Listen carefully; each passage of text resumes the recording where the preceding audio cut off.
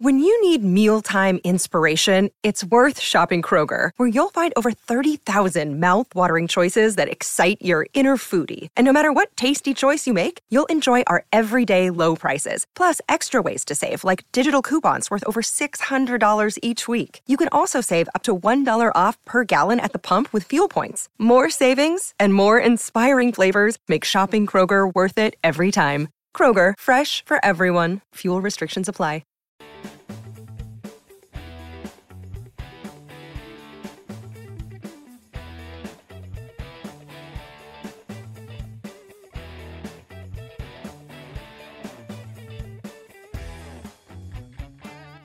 All right, it is good to be back. A week in Spain. I'm not any tanner. You would never known I had gone to Spain had I not tweeted about it, posted on Instagram. Lovely time in Valencia. I now have a La Liga team. Lots of more football knowledge, but everyone is here, of course, for American football, and everyone is here to listen to the Sultan of Sprecies, Dakota Randall, newly minted at the Pro Football Network. I don't know whether you like the title of being the Pro Football Network writer now based in New England or the Sultan of Sprecies, meaning espresso martinis. Right off the top, I need you to pick one. Rest of your life, which one are you going by? The Sultan of Sprecies, absolutely. I'll take that one for the rest of my life without a doubt. Excellent. All right, Dakota has been on this podcast before. We were last seen, recording with Zach Cox. We were in Boca. It was right before the 2022 season, a time when everyone was full of very cautious optimism that, of course, went down the drain, much like the 2022 season did. You are not drinking here today, but you are wearing an espresso martini shirt, and your love of this drink has infected the rest of the beat. I say this because we will not speak of this again on the podcast, but it needs to be said on the front end, and we will move on to football the rest of the way. What we are going to cover today to start are all the things that I missed while I was away, and we have not had a podcast in more than a week. We are going to discuss meeting the coordinators, which we did on Wednesday, officially in press conferences, and then off the record with a quote-unquote happy hour, no Sprecies to be found there, and then why the rebuild and listening to them and also just observing the team with our eyes is going to take a lot longer, I think, than people expect. And maybe it'll be faster, but the process, the work ahead, is so deep and wide. There's a whole overhaul that I even think I underestimated. And then a little Jeremiah sound, because we just got to chat with him and he gives you a scouting report on Elliott Wolf. But off the top, Dakota, you were all 3 years at Nesson as a beat writer? Yeah, spent the last 3 years on the beat at Nesson. Was there for the last 7 years. That was it was a great ride. Won't get too much into sort of what happened at the end. It kind of is what it is. But I'm pretty fortunate that the Pro Football Network thing came together quickly. It's something I'm excited about, and certainly when you're in a transition period, you'd never know if you're going to land in a place that you can still kind of get the juice from, if you know what I mean. And so it's a good spot. It enables me to cover the league more, which I think is something I wanted to do instead of being just so in the Patriots bubble. Kind of broaden the knowledge a little bit, and also I kind of have the freedom to be around the Patriots as much as I want, which is something I plan on taking advantage of to continue trying to report on the Patriots. So I'm looking forward to the season and staying around. Good. Well, you are a better man than I, because I said this when Zach Cox was on. I said, Nesson, you fucked up. Laying off Patriots beat writer the day before Belichick predictably parted ways with the organization. Just a Hall of Fame bad timing move. You now put in a different position. I'm not going to ask you to speak on this, but Ness management, guys, this is unbelievable on your part. But you moved on. You're at a better place. You'll have more opportunities. Good luck to them. Okay. The week that was. We have 4 topics here. I told you I want you to pick one, but don't tell me. I am going to do the same. We will leave the other 2 alone and then move on to more pressing matters. So while I was away, Bill O'Brien got introduced at Boston College, and he told everyone that he could have stayed in New England. I think this flew under the radar a little bit, but he left to let Gerard Mayo hire his own staff. Number 2, Matthew Slater retired. 16 years, 13 as a captain, 10 as a Pro Bowler, 2-time All-Pro. Expected, but nonetheless, big news. Lawrence Guy, Adrian Phillips, did not retire, but they got released. Patriots now are up to nearly $70 million, 70 in cap space, second most in the league. Even when they cut or restructure J.C. Jackson, that will go to about 80. And then lastly, as I mentioned, the coordinators introduced on Wednesday, followed by a happy hour, something that just I would love to have seen Belichick's face if that was ever proposed by the PR department, as this was, and followed through successfully by Gerard Mayo, and what that just kind of says to you. So of those 4 topics, what are we going to hit on first? Yeah, for me, I wanted to kind of get into the Matthew Slater thing. It's probably not the juiciest topic, but you were wondering, where will his impact be felt the most? And I don't think it's going to be on the field. I don't think that's a hot take. I think a lot of people would agree with that. As we saw last season or the last few seasons, Matthew Slater alone isn't enough to make a special teams group play well. And obviously, special teams aren't nearly, at least the value of that position isn't what it once was in the NFL. I think it's absolutely going to be felt off the field. And one of my takeaways from last season was really how the Patriots handled that awful season. And of course, behind the scenes, there was more finger pointing. There were things that popped up throughout the year, whether it be Trent Brown kind of going rogue at the end, the stuff with Jack Jones, the stuff with JC Jackson. That was emblematic of a team where they were in the standings. So they weren't completely without that stuff. But I think, how well they were able to keep it together publicly, relatively speaking, I think was a testament not only to Belichick, but I think to the top leaders in that locker room. And I think that, primarily being Matthew Slater. And so without him, where do the Patriots, especially the younger players in the locker room, turn to see who's setting the tone from a professionalism standpoint if things kind of go sideways this year, which they absolutely could. There's still leaders left, whether it be David Andrews, guys like Jonathan Jones, other guys who've been around, Dietrich Wise, Juwan Bentley. But I think Slater really set that tone from a professionalism standpoint and how to handle yourself like a professional during adversity. And without him, I think that's just a huge role to fill. So Matthew Slater, look, I mean, I rattle off the numbers: 16 years, 13 as a captain, 10 as a Pro Bowler, yada, yada. It cannot be captured in numbers. And obviously few human beings, if any, can be in terms of their career and their production and what they meant to the game. But he's just someone I wish I had better stories to share. But as someone however you cross path with Matthew Slater, you were made better because of it. Like, this guy was a pillar in the locker room. He was an institution unto himself. All of the words that flowed from Robert Kraft and Bill Belichick and, all the ex-teammates, all of that rings true. Like, that's a time, when you're reading the career obit, you get the best version of them. And it's always a little flowery. It's over the top. Like, we've all been to funerals. That's how it goes. Every single word of that was true. Nothing you could say was over the top about this guy, who could be a pastor if he wants. He could work in any kind of capacity. You go to him for advice. He would always stop to chat with the media, which is not a good barometer of how good a person is. You can tell us to F off and be a saint. That's fine. But he always took the time and was grateful and had incredible perspective and deep thought and care for everyone around him, who, like I said, by extension, made them better. And so I'm going to miss him. I mean, he was a pillar of that locker room and had a locker that was close to the door that led into the weight room, which will be changed now. They move things around. But you knew you could go by him and either stop and say hello, ask a question, anything that you needed, teammate, media, PR member, because he had been there and seen things. And I think this gets lost a little bit. Since 2008, okay, we all do the guys who have won multiple rings. He followed the perfect 16-0 team. He was the last link to that part of the dynasty, even if he didn't win a Super Bowl. But he was teammates with Mike Vrabel, Teddy Bruschi at the end, okay, Rodney Harrison in 2008, and understood what those guys meant. And now you've lost that link to the past. So, again, I wish I had better, more flowery words from Matthew Slater. Just know everything that's been said rings true.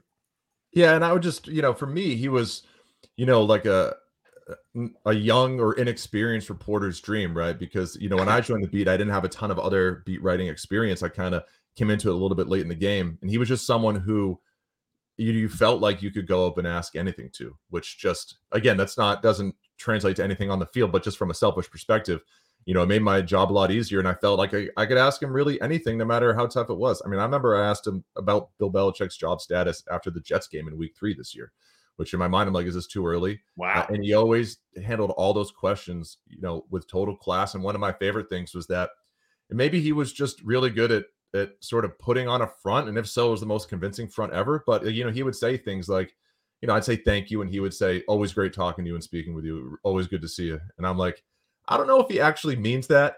Well, that's a perfect example, though. So they win that game, and I remember talking to Matthew after that, because I had asked him, after hearing from another teammate, again, they barely beat the Jets, but it's their first win. You avoid going to 0-3, who had told me about this speech that he had delivered on Friday. And everyone was like, hey, Slate's feeling the heat. It's like this urgency. He gave the speech on Friday, really meant a lot to us. They eked by the Jets, survived the Hail Mary. But you go up to him and say, what do you think about Bill's job status? Nice win. Yeah, but your coach might be canned in like 3.5 months. Yeah. I asked him, like, it was the sort of hey, there was talk that week that like if they'd lost that game and went to 0-3, Belichick's job is going to be a national conversation. And of course, it wound up being one regardless. He gave like a full long answer about, kind of the same sort of stuff we heard the rest of the year about how they're behind him and they have full confidence in him and all that, but he didn't blow it off, right? Yeah. And again, like totally made you truly believe that he actually enjoyed speaking to you in the locker room after an ugly win or after a bad loss. Like it always was the same. And it never wavered. It was so consistent. And I definitely admire that about him for sure. Okay. Because I'm a dictator on this podcast, I will get to break the own rules that I set where I said you would pick a topic and then I would go because my choice was going to be Matthew Slater. We have to honor the great number 18, who should also go into the Hall of Fame, by the way. Yeah. Now I'm going to quickly hit all of the 3 other topics because I have small thoughts and then we'll move on. Bill O'Brien, I said in this podcast and other places was, as I understood it, the favorite to remain as the offensive coordinator due to his contract, due to his relationship with the Crafts.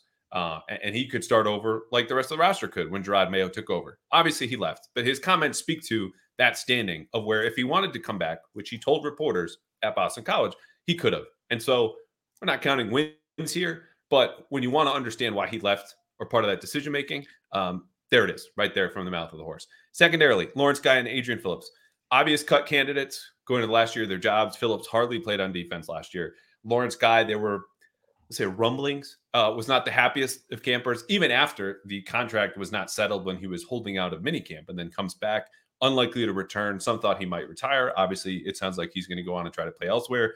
But J.C. Jackson is the next domino to fall as far as the cap, which I mentioned would put them at $80 million, roughly, which should lead the league in cap space. Not as important as cash, but still notable. Lastly, the coordinators meeting with the media on Wednesday. Standard operating procedure, really. The happy hour was different. And Mayo said in his opening statement, I don't say this to give the media any more credit or shine or spotlight than we deserve or need.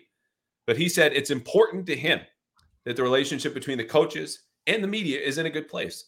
It's also smart of him as a first-year head coach who's going to make mistakes and learn on the job to start off on a good foot and butter us up a little bit. I'm not saying that I'm not taking sort of a cynical stance here, but you understand why he did that. With a bunch of new coaches coming in here who realize there's a lot of work to do, let's at least curry a little bit of favor, meet, hang out, all off the record, which we did after these press conferences. Nothing can be said. The contents of those conversations will stay in that room. But a smart move I thought about, in addition to it marks a new era, because Belichick would never have done this except at gunpoint. Yeah, and like you said, it was an easy win. Not only was it an easy win, but it was also like it was beneficial. It probably more so for us than them.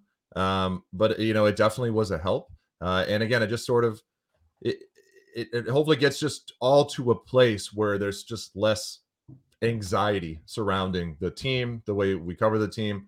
And I think that was a good first step and a smart one, like you said. And just a place to connect as people, right? Like these guys are largely staying in a hotel near the stadium. They're looking for houses. They're looking for their new favorite restaurants, what it's like around here. So I'm a guy that they know as media, but you connect on things other than football. I think that's a great place to start with any relationship, but especially dealing with reporters on our end is like, this is what I'm about in addition to what I do for a living. But that's enough about that. All right, on to the rebuild, because this is going to be deeper and wider than even I expected. Here are the reasons why after we take a quick break.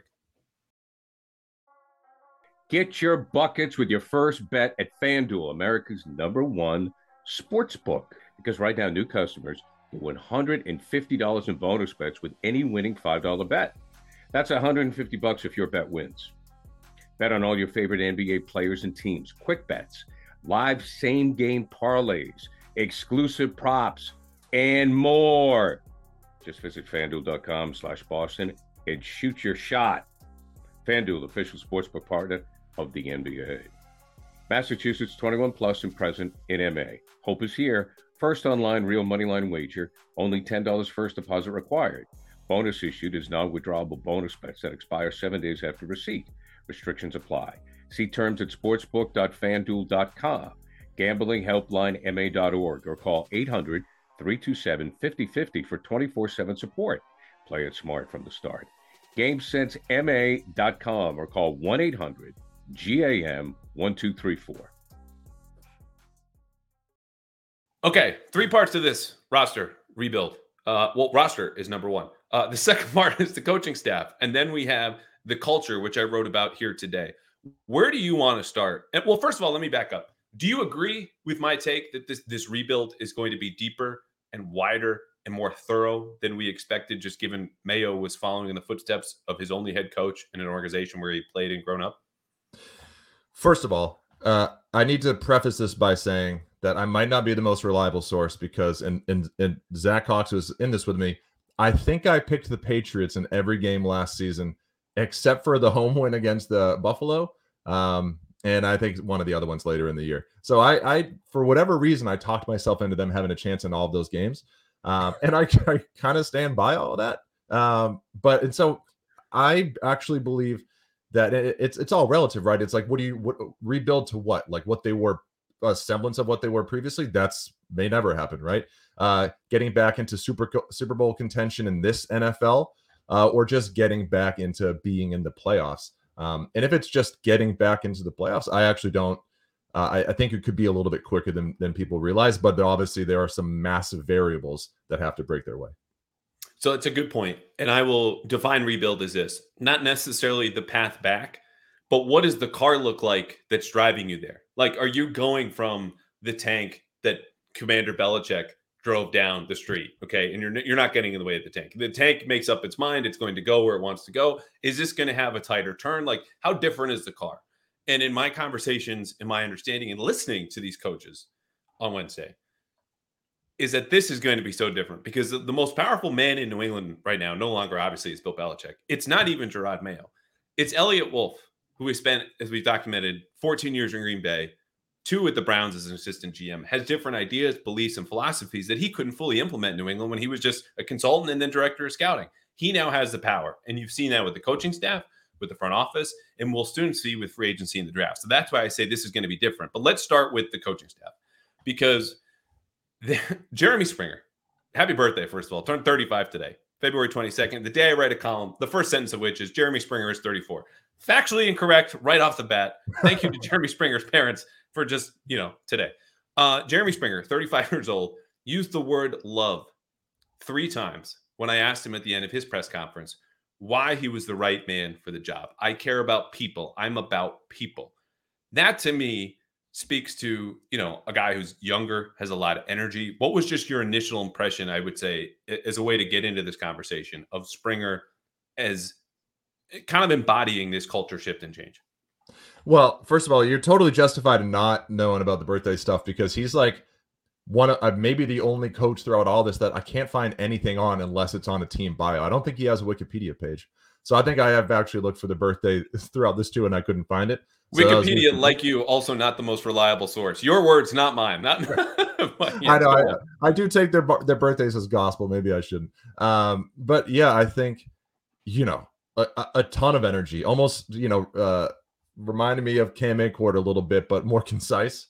But I think he's young. You can tell it doesn't come across as fake or forced. I think that's just who he is. And I think it sort of is in keeping with what it feels like a lot of the people they brought in have been described as good culture guys, good culture fits. It seems like he sort of fits that mold.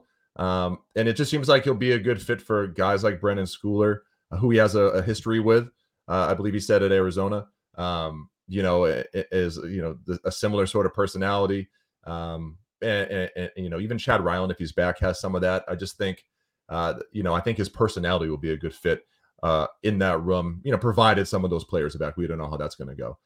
But again, this is a guy, and this is kind of also the theme with the staff, it hasn't proven much. He's, you almost maybe would have felt better if Tom Quinn, the assistant, was the special teams coordinator based on the experience. So we'll just have to see. But from a personality and an energy standpoint, he certainly checks those boxes. Well, and the reason I bring him up, as I said, is a way to get into this conversation about culture. And we'll go back and circle through the staff, and we'll go through the roster, which we've talked about in this podcast before, just how barren it is. And you're looking at the tentpole players, blue chip talent, whatever you want to call them. They're just not very many of them. I bring him up not because everyone wants to hear about special teams. It's just that love part, trust, relationships. The reason that DeMarcus Covington, as Gerard Mayo said, and this is not the entire reason, said he got promoted is you knew he was ready for this because of the way he connects with players, mind, body, and spirit.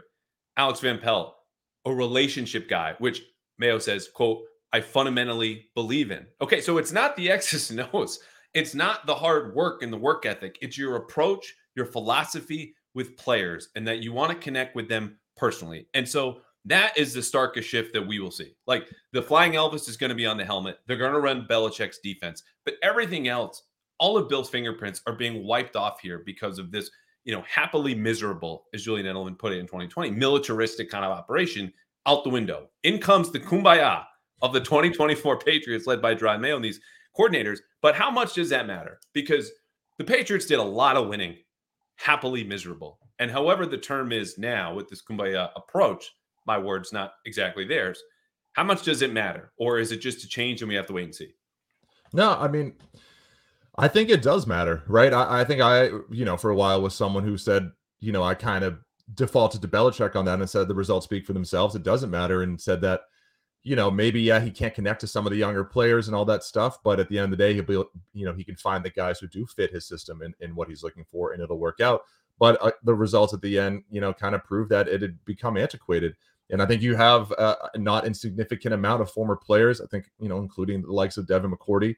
And we've seen some of these guys talk about it in the Dynasty series, that his way of doing it and that military-like style, like you said, piloting the tank and just barreling over everyone, it probably doesn't work with today's athlete, with today's generation. You got to have a softer touch, not necessarily a softer touch. It's football, right? Like there has to be some of that toughness and demanding culture in there. But definitely, more of, like you said, the kumbaya feeling, and everybody pulling in the same direction, the family style. I think we might, fans and all of us might kind of roll our eyes at that after, what we saw from Belichick and the Patriots over those 20 years. But I think in this day and age, I think it's a necessary shift for them. I mostly agree with you in that I think what it is, and the easiest analogy I've made this about the Patriots draft classes from 21 to 22 is that, you break up with someone and the next partner you seek is the exact opposite. Like you don't want to deal with the crazy girl who's a ton of fun after 11 o'clock and you don't know where the night is going to go. So you go with the girl who's going to be in bed by 10 and it reads and knits and has 3 cats. And that's all well and fine, but it's only because you're not going to run into my wife. Yeah, exactly. We all know who you dated before Christina. I just described her apparently. Though Christina might be a little bit of both. If I'm just going to hazard a guess. The reason you do that is not because it's necessarily a better option, but you're going to avoid the problems that were created by that last relationship or that last coaching staff. And so the way I put it today in my column is that, that approach, that militaristic attitude, which became very Machiavellian behind the scenes and infighting and media leaks among the coaching staff and pointing fingers and laying blame, broke the offensive staff in 2022, and it broke it again in 2023. And Mayo gave very subtle reference to this when I asked him at the end, how much input did Alex Van Pelt have? He goes, I think it's very important that an offensive coordinator be able to fill out his offensive staff, which Bill O'Brien did not get to do in 2023, which led him to tighten the circle, bring everyone closer to him, run the meetings himself because he didn't trust the coaches around him, basically. And so Alex Van Pelt is not going to make those same mistakes. Everyone is going to be on the same page. What does that page say? How does it read? What do those X's and O's look like? Are they as good as Bill O'Brien or Josh McDaniels? Who knows? But I think it's a necessary shift in that you need to be a little bit more unified than, as Mayo put it, siloed. And so that's an improvement. It does not, however, mean, though, that when the clock strikes 10:01 and your girl's asleep and you want to go out, that you don't have a new problem. Oh, I can't do this anymore because these are the different issues facing the Patriots, whether they're schematic or whether they're kind of trust with this staff or their experience, because it is a young staff that I think largely is underwhelming. But they're at least going to fix the old problems and patch those holes in the ship. Where might they spring next? Because none is perfect, no ship, no staff. Who knows? But I think you're right. It's a necessary positive shift for this generation of players and to fix the problems of the last 2 years. Yeah, definitely. And, listen, if you're lacking for energy at 10 p.m., there's one fix: espresso martinis, right? Espresso martini, there it is. Yep. I had to get it in. But I agree. And I think, ideally, if you're drawing it up, probably the perfect scenario for the Patriots from a coaching staff and a culture standpoint would be, a marriage of the two, a marriage of, some middle ground between what Belichick was, because you can't just say we're going to completely abandon everything we learned in the standard set by the greatest head coach in football history, no matter how antiquated some of those practices became. But at the other side, we need to move far closer to where the game clearly is going these days, both from a schematic standpoint, from a culture standpoint, just what the players want and need in this day and age. And so hopefully the players can find a middle ground. I think they can, because, there were some holdovers from Belichick. There were guys like Mayo who were trained by him. There's also a lot of youth on the staff. You have a ton of experience with guys like Alex Van Pelt, Tom Quinn, like I mentioned, Ben McAdoo. So I do think they have a potentially interesting blend of old, young, experienced, inexperienced guys who have a background with Belichick, guys who don't. And so hopefully that can allow them to achieve the best of both worlds. But, it'll be tough for sure.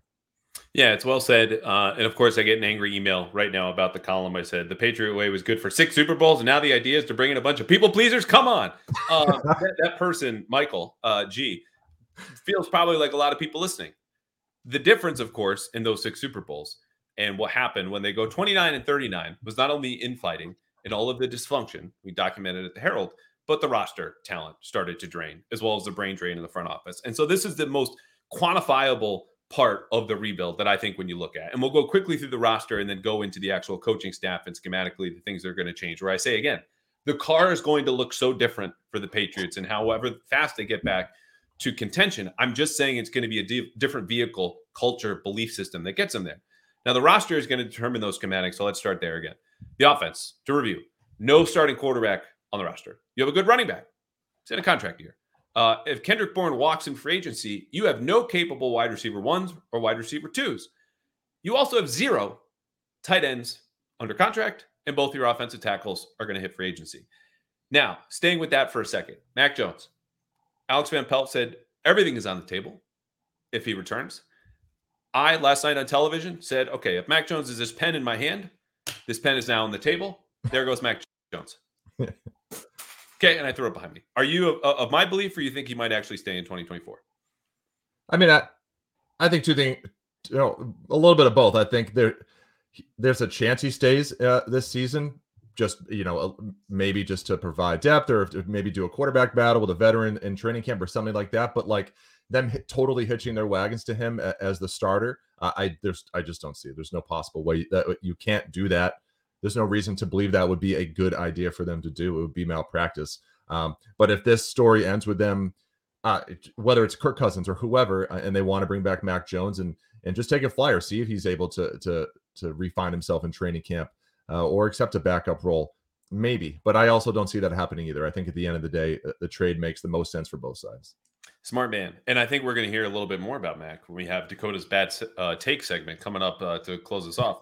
On the quarterback, though, this is worth mentioning, even though, look, you need to be professional, objective, stick by the facts. But if I were sitting back in maybe a talk radio capacity, or I was just doing this podcast before the press conferences, I would have made up bingo cards, which would have said the defensive coordinator is going to say aggressive. The offensive coordinator is going to say explosive. When asked about quarterbacks, he's going to say accuracy and decision-making. And lo and behold, all 3 of those hit amid other squares. But Alex Van Pelt's new quarterback, he wants smart, tough, and a leader. That's an exact quote. Then, of course, the accuracy and decision-making. So if folks want to know, look, I don't put a ton of stock into that. I think it's obvious. I think those are good traits. Don't get me wrong. There's just not a lot. Might describe Mac Jones as a rookie, just not Mac Jones of the last 2 years. Yes, well said. That's just, I wouldn't read a ton into that as far as the draft goes or free agency. On defense, again, just to review quickly, and then we'll get into Van Pelt's scheme in Covington. Lawrence Guy and Adrian Phillips out the door. Kyle Duggar and Josh Uche are standing in the doorway going into free agency. Matt Judon, Jonathan Jones, and Christian Barmore are in contract years. And so that's what the defense looked like. It's not as much shift as the offense. And I think you'll see some of those guys obviously come back. But that's what you're dealing with as far as the roster, the rebuild. How different will this team look from the end of 2023 to September 2024? So going back to the offense now, Alex Van Pelt said that the offense will be similar to what the Browns were in when he was the offensive coordinator there for 4 years. He also said the running game, whether it's more gap schemes, pulling guards, tackles, and such, or zone schemes, everyone going largely in one direction or inside zone with double teams largely up the middle, will depend on the type of offensive lineman they get. So this is a sandwich where, okay, it's going to be a certain kind of meat. I know what the bread is, but I don't know exactly everything that's going in the middle. Was this good news or bad news to you that they're running the Browns system, but they don't know exactly what's going to be in that system yet? Yeah, I thought that was an interesting point too. I think it's easy to say that whoever would have who sat back and said, well, you know what I want this offseason is to do what the Browns did. I think that's a perfectly fair take. But at the end of the day, and I also to look at what the Patriots did to that Browns offense in their last two meetings, and think that how could they have possibly been so impressed with what Stefanski and Van Pelt did in those games that they wanted to hire one of them as the offensive coordinator. But I think where I ultimately come down on this is I do think it's encouraging, and because I think the West Coast offense is tried and true, it can work. But I have my two primary concerns are, number one, it relies on receivers or any of the pass catchers to be very precise with their route running, and that I think was a huge issue for the Patriots. I don't think it was a huge issue for the Patriots over the last few years. And so, do they have the coaches in place to correct those issues? We don't know, right? Can Tyler Hughes do that? Can Tyquan, I almost said Thornton Underwood do that? We don't know. I think that's a huge question mark. Can they coach up the players to play within this system at a high level? Again, that was the big problem the last couple of years. And then the other one is, if you were hoping for something like the McVay system or McDaniel or whatever, that's not what this is. And it's not explosive. It's not going to be particularly quick hitting. And so it's not a system that's really built to play from behind. And the Patriots might not be a very good team this year, and they could be behind in a lot of these games. And so are they going to be, if that bears out, are they going to be in a position with this scheme to play from behind and eke out some of these close games? I think that's a fair question too. It is. And look, I like a lot about the Brown scheme in the system, but I like you have some issues. Let's start on the positive, though. This was a top 10 scoring offense last year, despite starting 5 different quarterbacks, including Joe Flacco, as we all saw, PJ Walker, not Baker Mayfield, Deshaun Watson, okay, Jacoby Brissett, and then some Jamoke I'm forgetting. Can't wait to find out that I'm an idiot for forgetting this person in the comments on YouTube. We'll see you a little bit later. They also are versatile. And Alex Van Pelt has said things like, we'll tailor it to the talent that we have. We don't know the talent that we have, so we're going to find that out later. But when you look at the rate at which they ran these gap schemes, again, you're looking for pulling guards. That's a motion.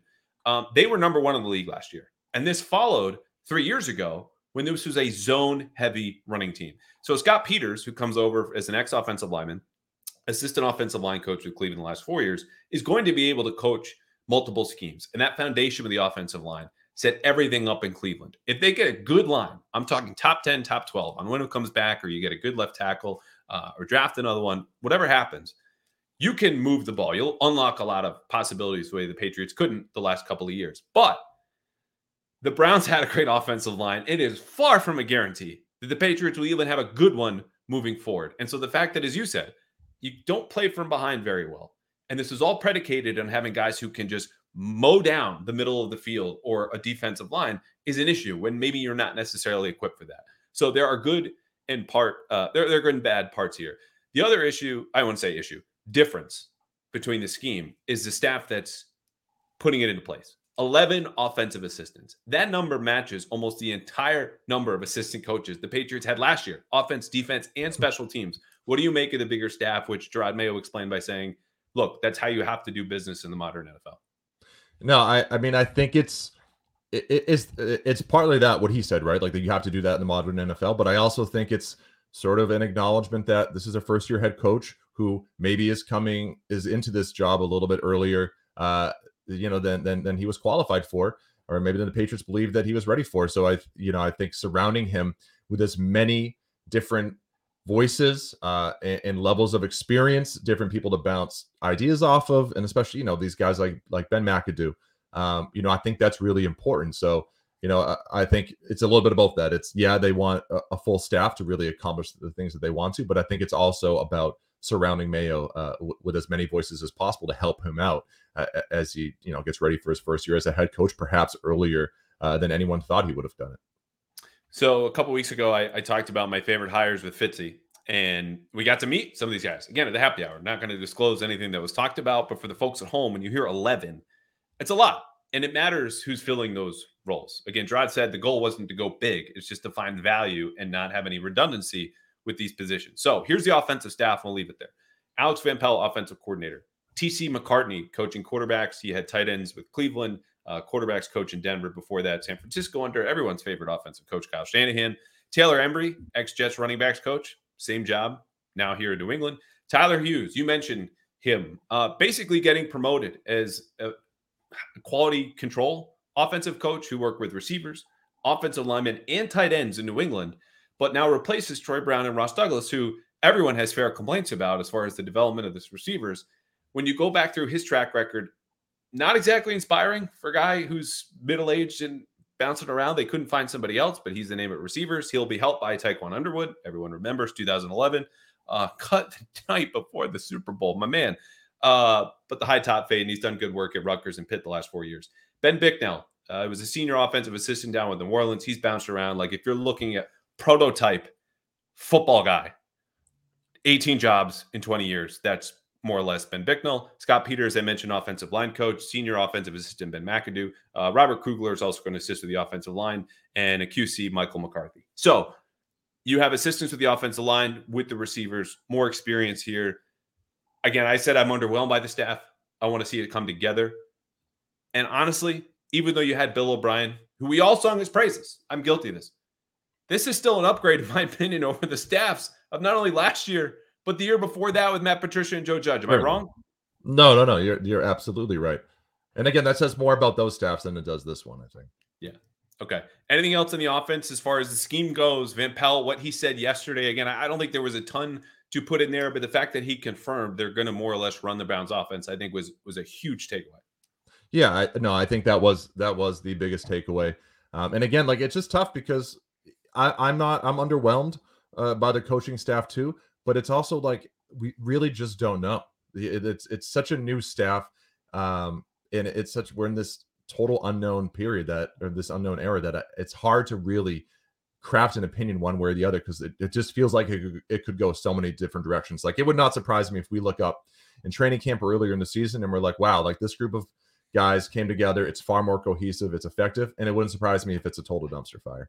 I just don't know, like I feel like there's a lot of different ways it could go. And I know that sounds like kind of a lazy both sidisms take, but it's how I feel about it. I just don't know. You know what else I'm encouraged by though? And again, this isn't to say this will lead to any success, but these, key spots, they're inexperienced, right? Springer, we talked about, some of the other younger guys on staff. Covington obviously is a part of this, even though he's been in the system. Gerard is example A, 5 years in coaching, now you're a head coach. Is that whether it's even T.C. McCartney, a guy in his mid-30s, Bob Bicknell, who I mentioned, like these guys have been a part of installing new offenses in many different places. So they know the process of, hey, as Alex Van Pelt said, I'll build my scheme around the talent, but we're still finding out what we have. Like they're not looking at tape of upcoming free agents. They're looking at tape of guys now in-house. Who can we keep? Who do we want to keep? What do we need? How many things do we need?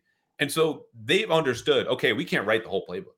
We probably can't even write half of it. They can't even pick a running game, but we know what we can put in and what that process will lead to once we have some pieces and then write the rest of this, because they're going to be building a system as they build a roster. And at least having coaches in place who have done that before is encouraging, especially knowing that among those coaches, Gerard Mayo is not one of them. Right. Yeah. And the other thing I think is, we've heard a lot about how ultimately most of the work on the players, who will be at the combine or in the draft, a lot of that work already has been done. And there's not much moving that can take place. And that's true that, sure, especially the front office and the scouting guys, the scouting department, maybe a lot of their work is done, but in terms of evaluating prospects, free agents, all that kind of stuff. But the new coaches that are here, it's like the work's not done for them. They're just getting going. And so there's obviously going to be this period where, I'm sure they've already been at it, is how do you guys that have been here feel about the X, Y, and Z player? Here's how we feel about it. Where are we trying to go? Like, I think there's going to be a feeling out process and a getting up to speed. And that could take a little while. Yeah. All right. DeMarcus Covington does not need to get up to speed. He has a smaller staff. I think the biggest takeaway from his press conference, he's going to call defensive plays. It won't be Gerard Mayo. I think that's a healthy thing because Gerard Mayo as a head coach needs to have his finger on the pulse of the whole game. Van Pelt is going to run the offense, but I think it's better to take a bird's eye view than jumping in. Let DeMarcus Covington make his own mistakes as Gerard will, as opposed to trying to juggle too many things on Sundays. And so DeMarcus Covington spoke about Jerry Montgomery, his successor's defensive line coach, just said he admired the Packers. consistency, their effort. They use similar techniques that the Patriots do. I'm sure a lot of that is true. But Elliott Wolf, again, all roads lead back to that man and his experience with Van Pelt, Montgomery, and Cleveland, and then Green Bay, respectively. And so I think that's partly why he's here. I also asked him what needs to change to take this defense to the next level, because he said they need to get back to where they were. Injuries obviously played a big role last year. He picked on that word change and honestly said, not much. Agree or disagree? I largely agree. Again, I think it was a strength of the team last year, and I don't think they need to change much. I mean, I think it was Matthew Judon was on Radio Row, and they asked him that exact question, and he said he expects the defense to be more aggressive, which is something that he would welcome. We'll see about that. If I was to say, one thing that I would just like the Patriots to change from a philosophical standpoint with their defense is, less emphasis on finding all these Swiss Army knives and prioritizing hyper versatility. Can this guy play, linebacker half the snaps and safety the other snaps? Can this guy play all over the defense? Like, just focus on getting good players who can play their position at a high level, and go from there. I understand the versatility, works well, and it's a good idea. But I just think, again, like, stop making it such a huge emphasis. I agree. Marte Mapu, I call it players who are great in theory, but not great in practice. You know what I mean? Like, this sounds so good, we can put him all these different places, and then they're going, oh, he's running close to a 4.5, and there goes Tyreek Hill right by him in week 8 down in Miami, and the season goes down the drain because he just took one step in quarters coverage where he had help to the boundary, and the corner obviously got dusted because it's Tyreek Hill. You just can't afford those mistakes. And maybe it's a mistake to put him there in the first place because Mapu played linebacker in college and looks like him, but it's just an example, like you're saying. Players better in theory than in practice. Do you think they should have hired more coaches? Because in addition to Jerry Montgomery, they bring in Drew Wilkins, ex-Giants and Ravens outside linebackers coach. He's been around for 12 years. I think that's a good hire. Dante Hightower, welcome back. I also have not talked about him. And then you have Brian Belichick and Mike Pellegrino who are going to lead the secondary again. But that's still a small staff, especially when you consider an inexperienced coordinator, head coach who leans on defense, and obviously a Hightower. No, I don't have many issues with it. And maybe I'm drinking the Kool-Aid a little too much. But as I mentioned earlier, like, I think it's, especially on the defensive side of the ball, I think it's a healthy blend of Belichick era holdovers and people that, have experience here, and some new voices. You get obviously somebody like Dante Hightower, another player who's been here before. We have no idea whether he can coach. Like, it's obviously the fans get excited about it because he's Dante Hightower. We don't know whether he's going to be a good coach. We'll have to find out. But I just think on paper, I think it's a good, solid staff. Maybe I would have felt a lot better about it if those early offseason rumors about Steve Belichick potentially staying on as sort of a senior defensive advisor or quality control, whatever, if that bore out, maybe that would have, been an extra thing that would have helped them. But overall, I'm not too concerned about the size of the staff. I think it's overall a solid group. I agree. I think Brian Belichick and Mike Pellegrino do a lot of the heavy lifting, though, for that argument when you speak to their experience within the staff, the players, the system, Covington and Mayo, because had they left, you're dealing with green assistants, front to back. And that's an issue. It also just struck me, though, if they added one coach who, it's very popular now, the pass game coordinator, the run game coordinator. And someone asked me last week, like, what the hell does an offensive coordinator do anymore? Like, you have all of this help, but the head coach is calling plays. What is Alex Van Pelt doing? Does he need like a seat coordinator to choose where he's going to sit on the bench as things are going on? And I would just say if they had I don't think this position exists, a third down coordinator, like someone's job is just to focus exclusively on one of the most critical areas, a red zone coordinator on defense. And I don't think the Patriots do that because of the way that they tie the coverage with the rush. And so, it maybe gets a little bit more complicated for them between teams who, kind of divorce those two ideas. They say, yeah, we're going to blitz, but it's man to man in the back. It doesn't really matter. And they're like, no, it actually does. One more would have been fine if they don't hire that. And Gerard Mayo said that the staff is fluid. That's the word he used. I'm not going to quibble with one. I tend to agree with you. Yeah. Hey, we still don't know what Troy Brown's job title is. Maybe he'll go over and lean on his experience on defense and be a defensive backs coach for all we know. What did he have that year? 3 picks in 2004? I think so. Yeah, he wasn't bad. Who would you have taken if you needed one Patriots receiver to play a key series on defense, Edelman or Troy Brown? Oh, Troy Brown for sure. I mean, come on. Like, it was also especially juicy that year that he picked off Drew Bledsoe, and I think it was a Sunday night game against the Bills at home. Old teammate, old quarterback. I'm trying to think. What about the current roster though? Do you like Juju, Parker, Bourne, all bigger guys? Pop Douglas, I guess, is probably your default answer here. Yeah, no, that's a good one. That's a good question. Taekwon again, a little bit long and lean, like. Yeah, but I don't know. But while we're on versatility, I will say just one more point. It made me think of Marcus Jones. Yes, good call. One of the things that I am concerned about with the defense, and again, this goes back to what you're saying about how fast the rebuild can be, and whether we have concerns about the defense. I think a lot of that depends in whether they bring back Kyle Duggar, Josh Uche, losing guys like Guy and Phillips. It depends on what you think of Marte Mapu, Keon White. Was Mac Wilson, who seems like an obvious candidate to come back, was what he did at the end of the season a fluke, or is it something that he can repeat? But I think a sneaky big issue for this team is cornerback, because everyone a lot of people sort of made the assumption that Marcus Jones is going to come back and play a big role and be a big help. I don't think any of us really liked what we saw from him last year before he suffered that injury. I thought he had a disappointing training camp. I thought the size was an issue throughout that, and we saw it early in the season too. Is Christian Gonzalez going to pick up right where he left off? It wasn't a big sample size at all. Jonathan Jones is going to be another year older. And then after those guys, you really have nothing. And so I think that's a big question mark that's kind of flying under the radar at this point. And maybe they address it in the draft, free agency, or whatever. It's also a size issue. Like Christian Gonzalez looks like a giant just because Marcus Jones is 5'8", Jonathan Jones is 5'9". And, we talked about Jonathan Jones playing outside or in the slot. Like, at this stage of his career, he might be best as kind of your utility man. Like, if they do want to make a Swiss Army knife, he can, and they've been reluctant to do this, spin him back to be the free safety. It's not a full-time role, but like when you consider him against Marte Mapu and Kyle Duggar, and if Duggar returns, Jabril Peppers, I don't know. Jonathan Jones doesn't seem that far off given his raw speed, and you might get out-muscled at the catch point down there, but ideally it won't just be him and another receiver.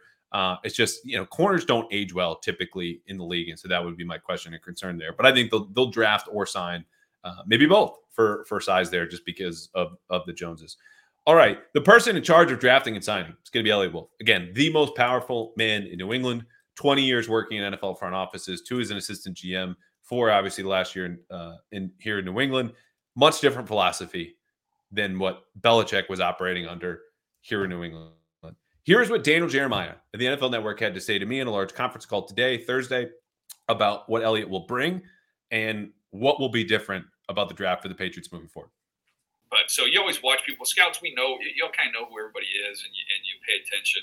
He was always somebody that worked hard. Obviously, when you have the family history that he does, it'd have been easy to maybe try and coast and cruise. He didn't. He never did that. He started at the bottom. He worked his way up.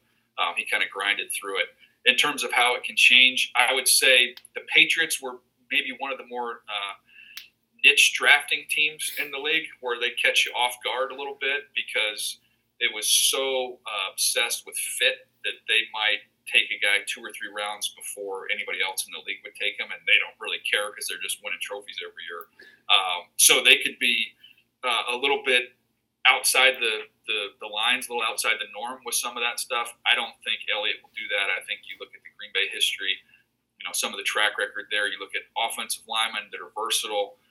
You look at wide receivers who have kick return background that are really, really good after the catch. Those are some of the traits that jump out to me from the Packers and the way they've done things forever and how he would have been trained up just from his dad. So I think those would be a couple of the changes. Okay, so this cuts both ways. One, it sounds like the unpredictability, the mystery is going to be removed a little bit, which I'm bummed about because I loved thinking that I could figure things out. And when I land 5 or 6 correct picks on my mock draft, it feels better because I covered the Patriots and not just the New York Giants or the Jacksonville Jaguars.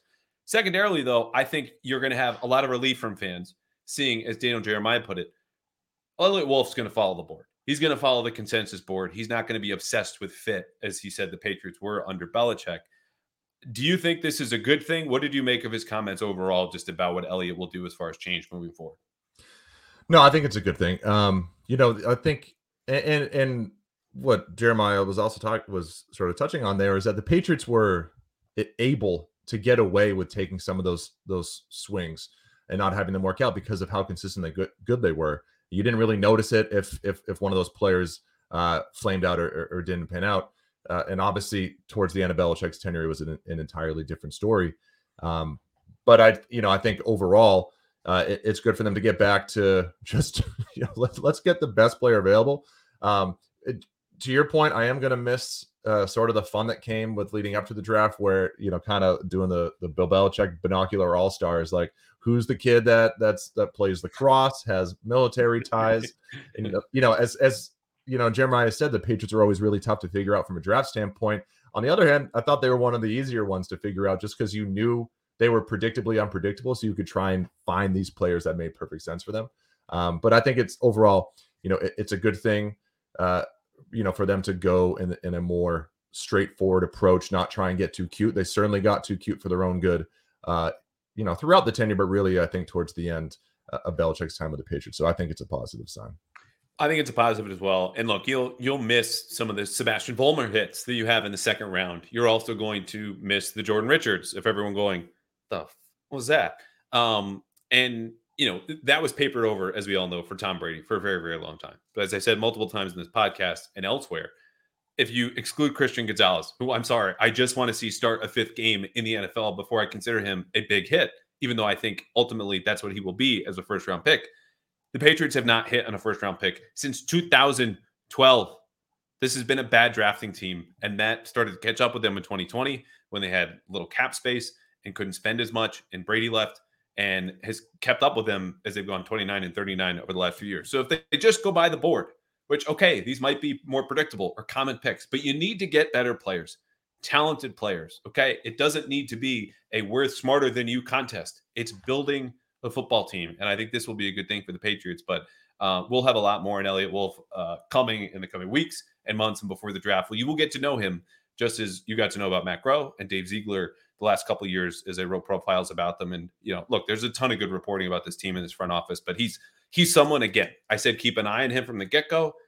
Don't take your eye off of Elliott Wolf at any time over the next 6 months. Okay, it might be strained. It's going to be worth it. He is the one in charge making these calls, coaching staff, front office, draft, and free agency. Well, to that, I wonder, what other sort of fixtures of the Belichick tenure go by the wayside now? Are we going to see an undrafted free agent make the 53-man roster every single season, even though that streak snapped last year?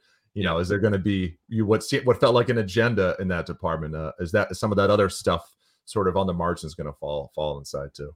Well, we'll see, because, I think they'll get to blend, like you were talking about. You want to take the foundation of what Belichick did. And I've said this as well and agree with it. When I say their culture is going to change, it will, but the foundation should be there, right? Tough, smart players. Matt Groh represents that foundation. He's going to be in charge of the college side. Like, he spent all of his time, very smart guy, but they're changing their grading system, right? Alonzo Highsmith is going to come in and be a high ranking executive in this front office. Came up in Green Bay, over 25 years in front offices in the NFL, someone who knows what he's doing, but in a very different approach and value system. So, Groh, I think, might be able to blend that, but the final call is going to go to Elliott. All right. I asked you for bad takes, because if there's one person on this beat who can sit and steep and have a smile on takes that might go south, but right now stink, it is my friend Dakota Randall, and I admire that about you. Perfectly comfortable being uncomfortable. You spoiled one yesterday when I asked you at the end of this happy hour, hey, come on with a bad take. And boom, you had one ready to go. So tell us what that take was and follow up with the other quote unquote bad take right now that, they could be hot, spicy, but just for now, people will bristle. Let's use the word bristle at this. Well, I would just like to say that I get a bad rap for my takes in the media workroom, but a lot of them age remarkably well. So let's just want to make that point. The take. Well, hey, do you have receipts? Like, air them out. Well, but there's context to all of them. Like, I think that I got a lot of grief, like in week 2, for saying I thought the Patriots are going to beat the Chiefs later on in the season. I was wrong, but my reasons for believing that wound up being right. So I just, I can talk myself into thinking I know what I'm talking about. But as far as the take you're talking about from yesterday, I think Mac Jones, Minnesota Vikings, week 1 starter, Vikings make the playoffs. Let's just take it another step further. Wow. I mean, again, a lot of this I'm just kind of trying to make up stuff for the sake of being spicy, but I do think that there's a path towards that possibly happening, or you can squint and see it, because where are the best fits for Mac Jones as a trade destination. It kind of depends on what he's looking for, if he's willing to accept being a backup, if he wants a chance to compete for a starting role, all that kind of stuff. Is it going to the Rams and sitting behind Matthew Stafford for 2 years and then maybe getting to do like the Geno Smith like career resurrection a little down the road? Is it going and sitting behind Brock Purdy at the San Francisco 49ers, maybe starring in practice or waiting for an injury and then seizing on an opportunity that way? Or is it going to a team like the Vikings, where we don't know what's going to happen at quarterback? Are they going to hitch their wagon to Kirk Cousins at his age and coming off a torn Achilles? Who knows? But if they don't, and they go the route of bringing in a veteran or maybe a late round draft pick, maybe they take a flyer on Mac Jones. And then, listen, I think Mac Jones is broken too, but I also think this is a guy who, he beat out Cam Newton as a rookie in a quarterback competition. When he's confident in going right, he can execute at a reasonably high level. You go there, you have Justin Jefferson, you have Jordan Addison, you have, you don't have TJ Hawkins, and that hurts the case a little bit, but you have a capable play caller in O'Connell. It wouldn't surprise me if he went there, and by the end of training camp, you read all these headlines about how great Mac Jones was in camp, and he wins the starting job, and then Vikings to the moon. So I convinced you. Minnesota Mac. I'm ready for it. You know what I like about this is that one of the best games he played in New England, and again, he might return. I don't think it's going to happen. I've now thrown 2 pens on the floor to demonstrate that point. Is just to say that he played one of his best games at Minnesota, Thanksgiving 2022. And that is an analytics-focused front office. But when you look at the history of some free agent signings, you go, that guy got that much? You go back to these teams who signed. I mean, the first example that comes to mind is Eric Walden, who was an old outside linebacker for the Packers, tore it up in one particular game against the Colts. Well, lo and behold, who gave Eric Walden a giant bag? Free. That's a freebie for Immaculate Grid fans out there. It was the Colts. And so teams make this mistake because the things that happen in front of their eyes get weighted more heavily than they should. It happens to the Patriots. Wes Welker is a great example of it working out. It always doesn't. So if the Vikings remember that game and look and say that was a really screwed up season, but he tore us up, and it was really screwed up last year, I'm with you. I think that's a solid fit, even if he's just a bridge or a backup or an insurance policy, because that's what they need right now with Kirk Cousins. All right, what was number 2? I had to dig deep for this one. I wasn't quite sure, so I'm just going to go with it. Patriots playoff team in 2024. Oh my God! No, but listen to me. I'm ready. Do I truly believe this? Like, am I loading up DraftKings? Yes, you do. Right, move forward. Yes, you do. Yes. But anyway, listen. First of all, I think they're not, this goes back to our conversation about the rebuild and how far they are. I think there are some revisionist takes right now about the Houston Texans, where now people are saying, they were that roster was close. They had the pieces in place. I don't remember anybody saying that a year ago. We were talking about one of the worst rosters in football. Nobody was that high on them. Now that they had the season, everyone says that, they just were the quarterback and the coach away. I don't think that's true. I think these things can turn over relatively quickly in the NFL these days. I mean, it also happened in Philadelphia. There are just huge variables, right? You got to hit on the quarterback. The coaches have to be able to coach. You got to go out and get a receiver. And those all sound like monumental things and need to happen, and they are. But if those happen, I'm a believer in the defense. I think they're going to be reasonably well coached. I think the bones of a good offensive line are there, provided they bring back Mike Nwenu. And then we'll see what happens at left tackle. Cole Strange potentially being out for a long period of time definitely hurts them. But I think there are enough pieces there where if you hit on the quarterback, which again is more possible in today's NFL, if they take one that high in the draft and then they go out and get a weapon, I think it could happen. But again, but the last point I'll make is I don't really think that's representative of how good the Patriots are or how good they can be. I ultimately think, relatively speaking, they're probably going to be bad. I'm just not that high on the AFC. And I think we get into this trap every year where, depending on what happens in free agency and the trade market, people have all these takes about all the other teams across the league, whether it be the Broncos or the Raiders, and a lot of it doesn't pan out. I think the Chiefs got away with one this year. I think the Bills are trending downward. We'll see what happens with Stefon Diggs. Who knows what Joe Burrow's going to look like. We thought the Jacksonville Jaguars were set up to be one of the next great powerhouses in the AFC. That didn't work out this year.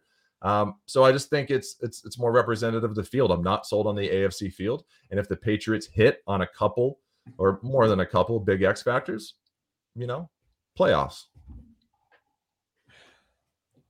Oh, be careful what you wish for, folks, because that is exactly what I asked for. It's what I got. I love the smile. I genuinely appreciate the thought that went into something that I am not rooting against, to be clear. If the Patriots go to the playoffs, this will be an incredibly enjoyable season. We already talked about the kumbaya nature of what will be the new culture under Mayo and Van Pelt and Springer and DeMarcus Covington and God knows who else.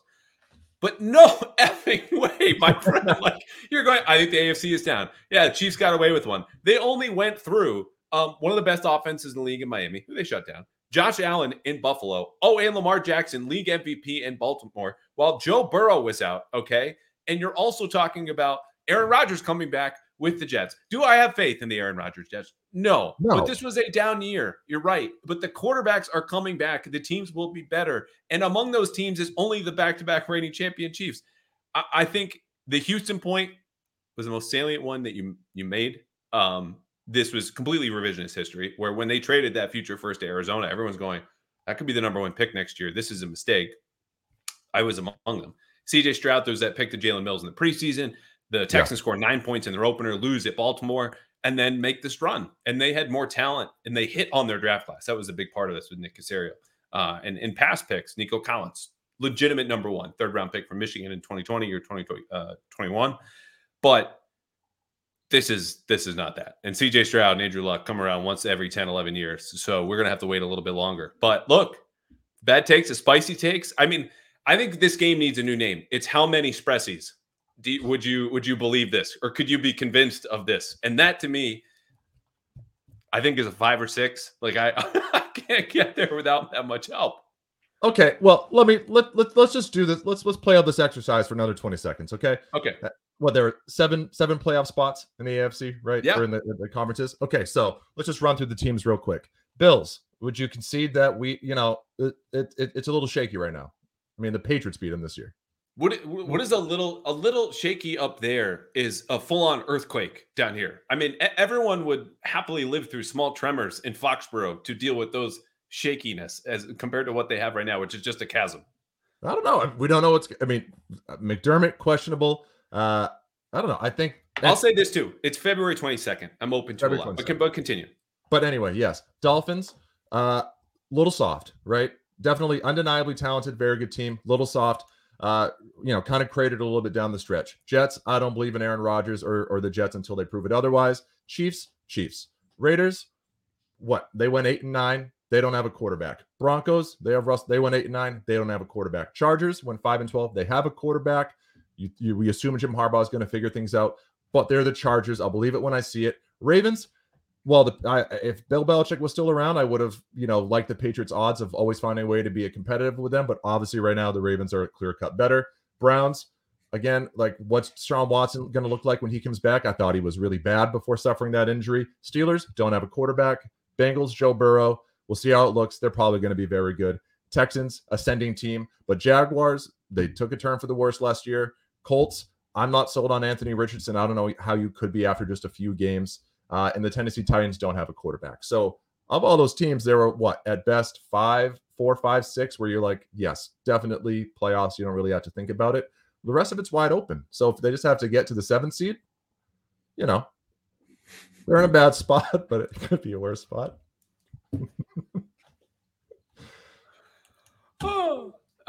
Just remember this. Yeah, no, we'll have you down. We will phone Old Takes Exposed later, and it could be me or it could be you.